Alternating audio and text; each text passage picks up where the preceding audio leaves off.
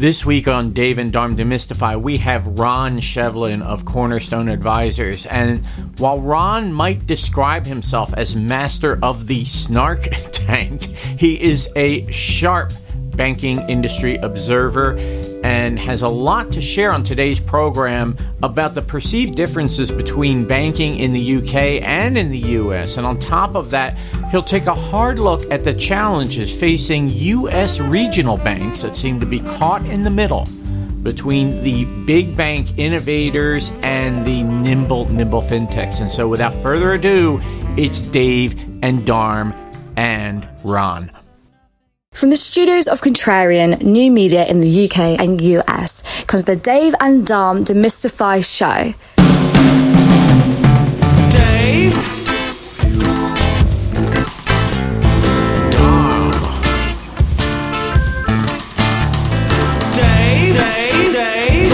Dave, Dharm. The Dave and Dharm Demystify show, making sense of the world of fintech and digital finance. Sit back and listen as the two Ds take a subject and chat it through to make it clearer and easier to understand. And now, here are your hosts, Dave Wallace and Dharm Mystery. Demystify.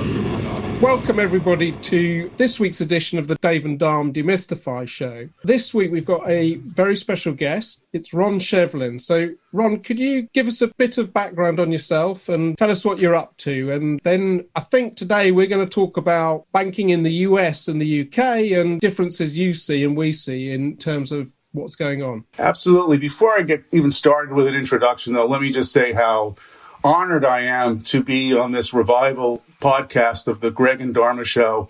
I have to say I did not watch the show back in the 90s when you guys were on very much, but it's great to see you kind of back in the limelight a bit. I do have to say that, although I didn't watch the show, I seem to recall Dharma being a very attractive blonde-haired woman, so I'm not quite sure what's happened to Dharma over the past 20 years, but hey, listen, it's great to be on. I have no idea why you'd even ask somebody like me. I'm really more involved in banking and fintech, so I'm not sure what's going on in Hollywood there. But yeah, so my role and background is I've basically been a consultant for the past 30 years or so.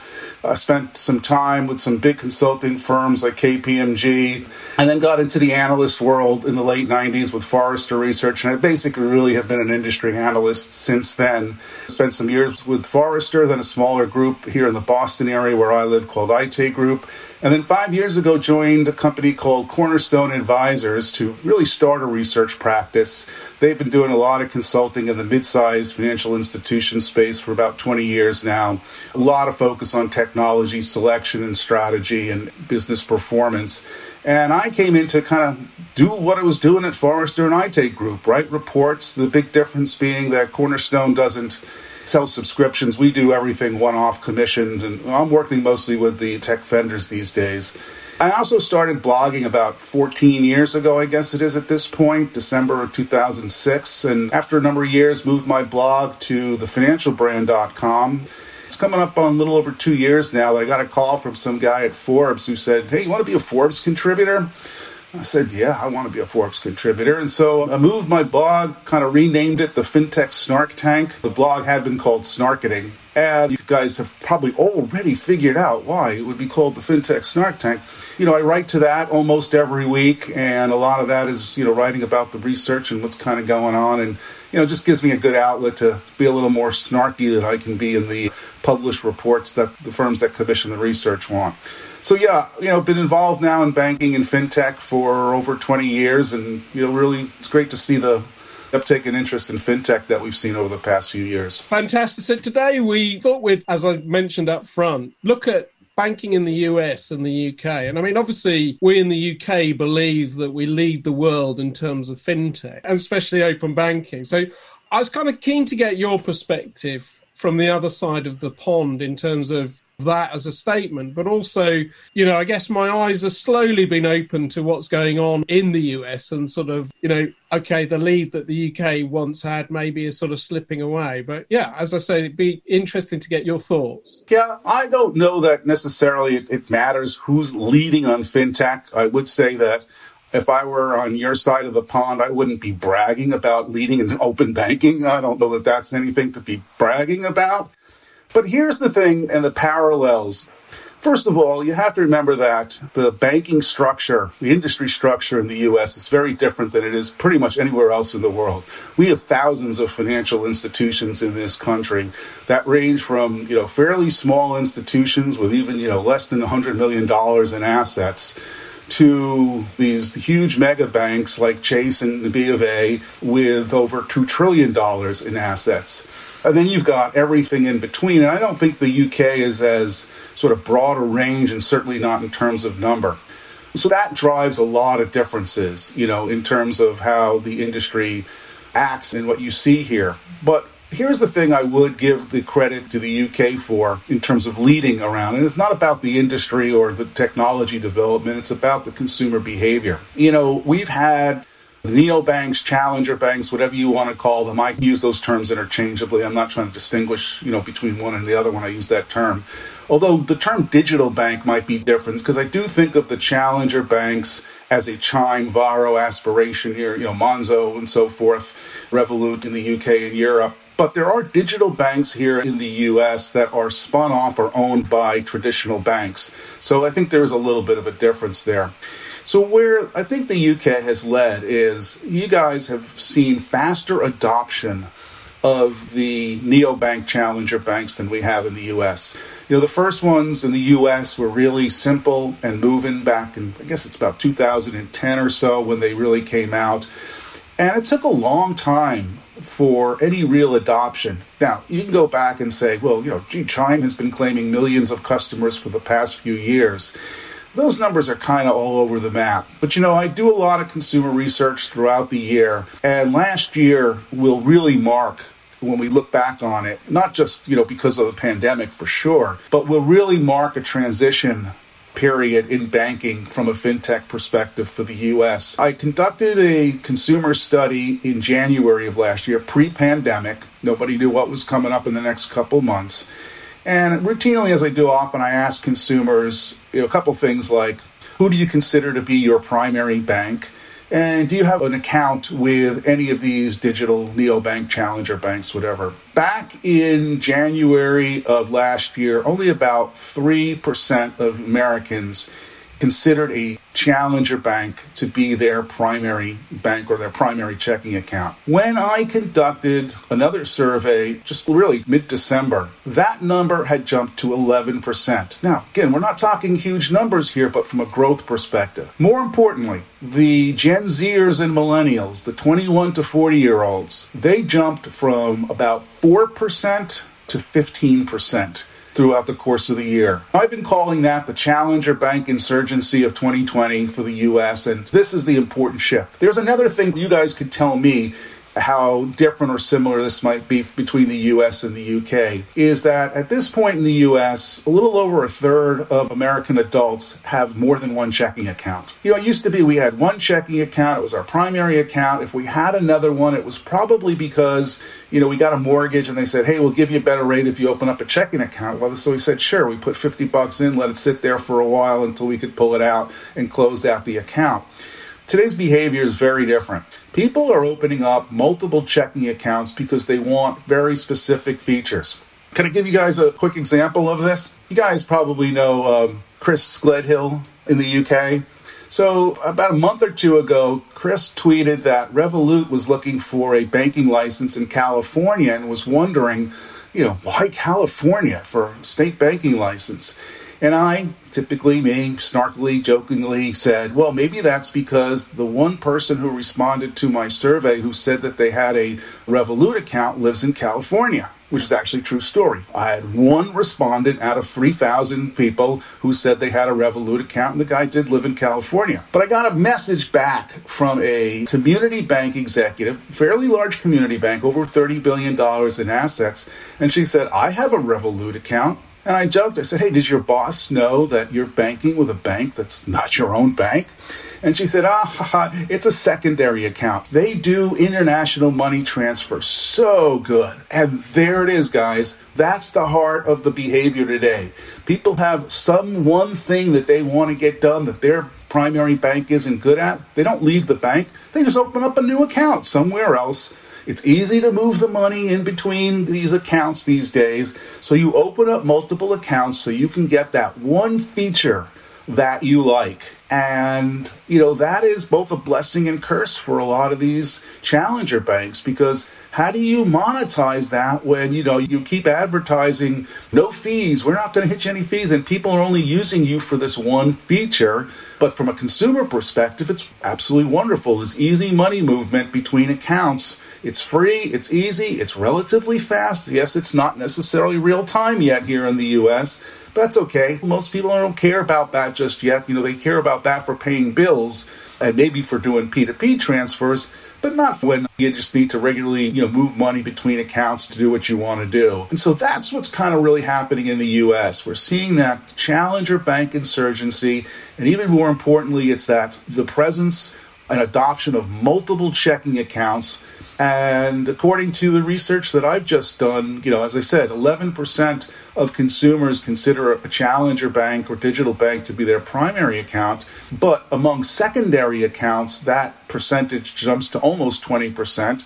And even among people who have 3 accounts, the digital banks and challenger banks have 30% market share. That's what's really changing in the U.S. You guys can tell me what's kind of happening in the U.K. I think the same has been happening in the UK for quite some time. Right. And certainly with the challengers, people have used it as their secondary account. Typically, the behavior has been like, I'll chuck over a few £100 at the beginning of the month, and I'll use that to tap, pay my way through lunches, beers, and going out, right? And so it hasn't been the prime account that they've shifted. Now, the behavior in millennials is slightly different. Some people use it as their prime account, but it's a prime account where they're living at home and they don't have any other bills and mortgages, etc., right? So it's a slightly different thing. But I'd also say there are some other behaviors I'm starting to see from that young gen. For example, my son, I asked him about, do you have a credit card? No, I don't have a credit card. Why would I want a credit card, Dad? Because, it's spending money that I don't have. And then I have to worry about whether I've got enough to pay the credit card bill off or get hit with some heavy charges. No, thank you. I just prefer my Monzo card, right? And it's a totally different mentality. Definitely, because I've done a bit of research as well. And what you see is people using these accounts for sort of month-by-month transactional. Like they'll put money in as Dharmesh describes it, and then they'll use that as their spending money for the month. But it's not their sort of primary relationship. But it's sort of fascinating because it sort of shows that the people's views on money is kind of changed very much, or changed a lot going back a few years. What we also see is that these challenger banks become quite disposable. So, the number of people I've talked to who you say, well, what relationships have you got with banks? And they'll show you a multitude of cards that they've got in their wallets. When you say, well, what do you use these for? Half of them they've kind of forgotten. One of the things which I find fascinating about Revolut is I loved Revolut because it was so easy to do money transfers. As it become more complicated, to your point, I'm beginning to say, well, actually, maybe I'll go and shop around and find something else which is kind of easier. So that behavior, I think, is something that we kind of see very much here as well. We've spent a bit of time chatting to people like Unify Money out of San Francisco. And it's sort of interesting to see that you've got this seam of fintechs who are taking the idea of an account and then layering on top of it sort of robo-investment and quick access to things like crypto. And that seems to be very different from what we're seeing in the UK at the moment as well. Well, let's unpack that a bit, because there's 2 things I think you raised the point around. Is one is sort of the layering of additional products, but then specifically the crypto piece. There's about close to 15% of Americans who say that they own some sort of cryptocurrency these days. And of course, most of it is for, speculative investing. It's not for payment stuff. But half of them do say that they have used crypto to make retail purchases. Based on that, I estimated it at about $30 billion last year here in the U.S. of people using that. Now, in the scheme of things, that is, a rounding error of $30 billion on a $5 trillion retail spend. But, the smart firms like PayPal and now Coinbase are saying, let's not just make this something where it's just speculative. Let's people use it. Let's people do something with it. It completely changes your whole approach to figuring out how to make a payment, right? I mean, you bought a Bitcoin at 20K and it's at 30K. You can literally cash it out and then use it to spend something instead of having to reinvest it somewhere. So it really changes the whole way consumers think about payments. But the other aspect, Dave, that I think you were bringing up was, really about the challenger banks kind of hitting the wall with their business model and realizing you got to kind of expand out a bit. What troubles me is that in the world of banking, interest payments, lending is what drives profitability. There's just no question about it. But most of the challenger banks, at least here in the U.S., that have had any level of success has generally had success attracting low to middle income consumers who are looking to find accounts where they don't have to get hit with overdraft over time. Challenge is, these are not your best lending candidates. So how are you going to make money? And so I think there's a lot of products and services other than lending that these fintechs can offer. Things like subscription management services, bill negotiation services, data breach protection, and even things like cell phone damage protection, identity theft protection. The list goes on. And I've done research over the past couple of years and can find year over year, there are a lot of consumers who have those services today. They pay for those services today. They pay for them directly. That's not just through their employer. And they say they are very open to getting those services from their bank or credit union. Now, you go to the banks and credit unions and say, are you interested in providing these kinds of services? Unfortunately, the vast majority say no. But here's the huge opportunity for the fintechs because they've basically grown up with an architecture that enables these types of services to be more easily integrated into those platforms. So it's not a huge expense and cost or time frame to get these things up and running. They need to be out there with, hey, we'll offer you this, we'll offer you that, and not for free, but charge people for it. They're willing to pay for things that they perceive they get value from. So the opportunity to kind of create a whole new set of services that the banks aren't even looking at, I think is a big opportunity for a lot of these challenger banks. We're almost following a model that we've seen with Uber and other hell riding services, right? My kids have got 3 different apps that they use depending on which one sent them an offer for this month. Pre-pandemic, they were juggling between 3 apps, and really the decision was, where do I get the most value? And that's exactly what you're saying. Consolidate some of this sharing of the value with the customer, then it brings a much more compelling service to them, I think. Dharm, you'll know this, and Dave, you too, because you talk to the banks, and I don't care if we're talking US or UK banks, there is a mentality that still lives on in the traditional bank that they want to own the relationship. That is so key to them. And they don't get that you're already too late. Amazon owns the relationship. If you're an Uber driver, Uber owns your relationship. You're on that Uber driver app the whole time that you are driving around. You're not going to switch out of things to go to your bank app. You just want the stuff that's important to come up in the context of where you are today. If you're a heavy Facebook user, you're on Facebook. You know what I mean? And so part of the challenge here is not technological. Part of the challenge is really attitudinal. I hate to say it, it's generational. Listen, I remember back in the mid to late 80s, I was just a little kid back then, of course, but, when PCs first came around, you had a lot of executives and a lot of businesses who said, I'm not touching a PC. Secretaries type. I don't type. It was funny, I was working on a consulting project for a very large company, not in financial services, and IT was asking us, how can we get our CEO to start using a PC? And somebody on my team, and I wish I could take credit for this one because it was one of the most brilliant ideas I'd ever heard in consulting. He said,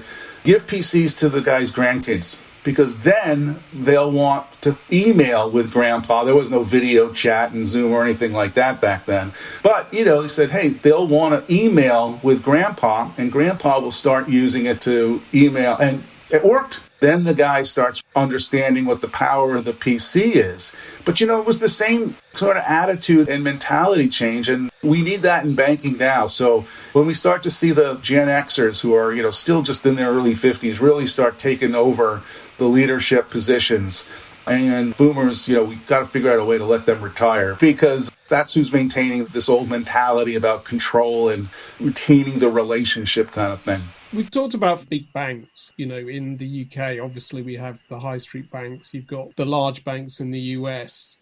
What sort of things are you seeing that you think are moves in the right direction to what you're alluding to in terms of that control? So in the conversations I'm having, you can see the penny starting to drop around some of this stuff. But there's a slight rabbit in the headlights moment where, because of the pandemic, there's costs and all these other bits and pieces. People are sort of wondering about what do we do and how do we move on from this? But there is a dawning realization that the future really is digital, and that has to be kind of front and center. So I was just interested in your views on some of the things going on and maybe some predictions in terms of what we might see coming out of the bigger banks themselves. Yeah, one of the biggest fallacies and misconceptions that a lot of folks have, and I hear this all the time from the mid-sized banks and credit unions, is they think, oh yeah, the big organizations, they're slow to move, slow to make decisions. But when you actually look at what's kind of going on, you realize it's still the mid-sized institutions that haven't done diddly squat compared to, what Bank of America, JP Morgan, Chase, and Wells and Capital One have done, and especially Chase. I don't know that their mobile banking platform is that great, but give you another good story here. One of my colleagues came in one day and said, my daughter is so liberal, Bernie Sanders isn't left-wing enough for her. And he says, I say that because if there's anybody out there that you thought would be a credit union member, it'd be her. But she banks with Chase. And when I asked her why, she said, mobile banking tools, Dad, they got the best ones. Mid-sized institutions are still caught up in this fallacy that people want to talk to people. Nah, they don't. Nobody wants to talk to people. Only when we have a problem do we want to talk to a person. Every time out, we don't want to talk to anybody. We just want the job done. And the big banks have done a much better job of getting mobile tools out there. But even more important to your point, Dave, is that the larger banks like Chase and B of A and Wells in particular, have done a better job of building the ecosystems that need to be built out there. It's Goldman Sachs, through its Marcus division, that's partnering with Amazon to do the small business loans. They're the ones, Chase, partnerships with Google to do, really cool stuff from a digital marketing perspective. To some extent, many of the smaller institutions just don't have the leverage to go do that.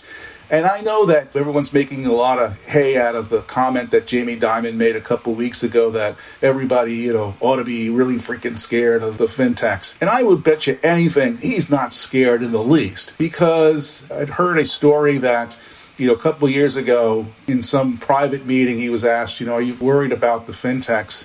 And he said, not really. If they get big enough to be threatening, I'll just buy them. And that's what Visa tried to do with Plaid, right? It wasn't about creating open banking. We don't have open banking here in the U.S., and we don't really want open banking here in the U.S. I don't think even consumers understand what this means to have the kind of open banking that's been regulated there. That's, Dave, I think where the big banks' heads are at. They understand scale much better than the mid-sized institutions do. And for better or worse, the mid-sized institutions are hamstrung somewhat by their vendors and the vendor architectures that they've got. And that's not new news to anybody, and certainly not new news to the financial institutions. And I actually think, and I know, Dharm, you've written a lot about this too and are on top of this.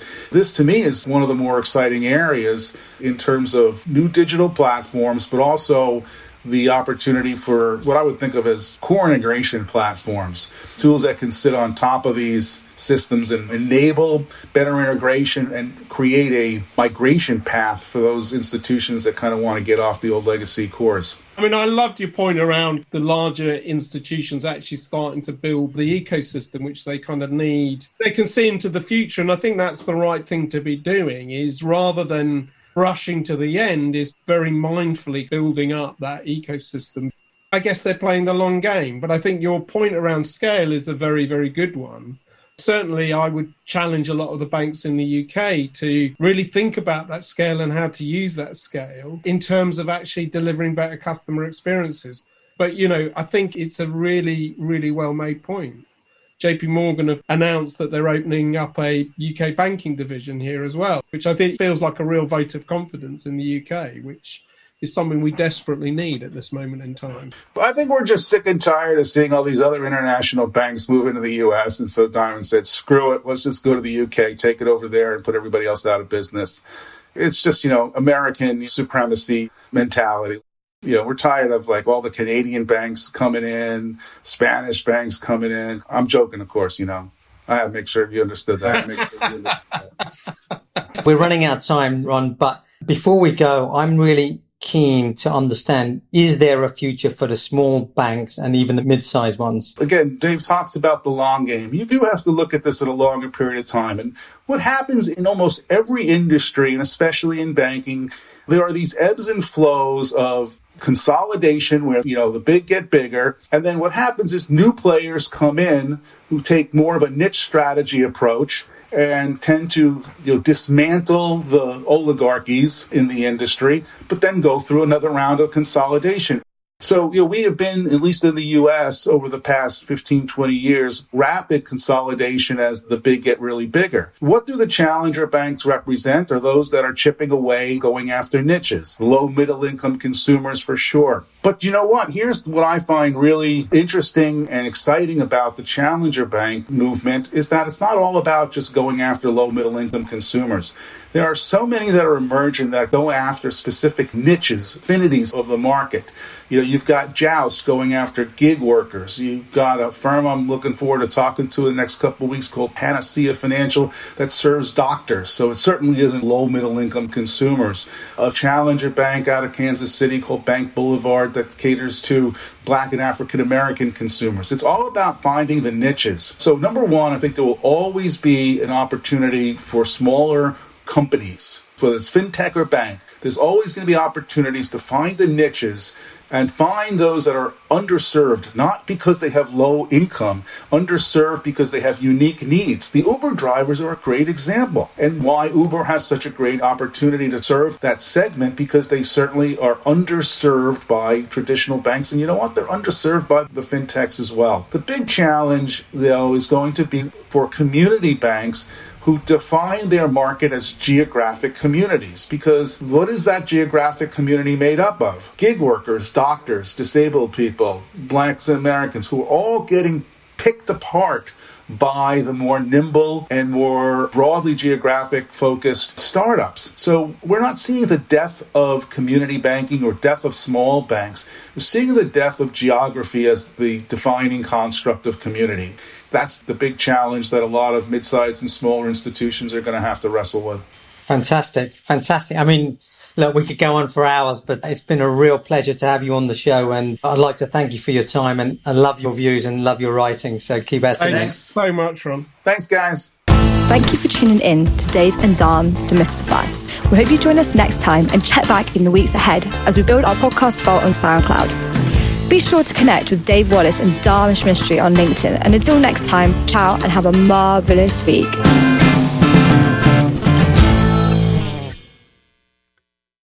The Dave and Dom Demystify Show is a production of NMD+, London, Chicago, and Austin, Texas.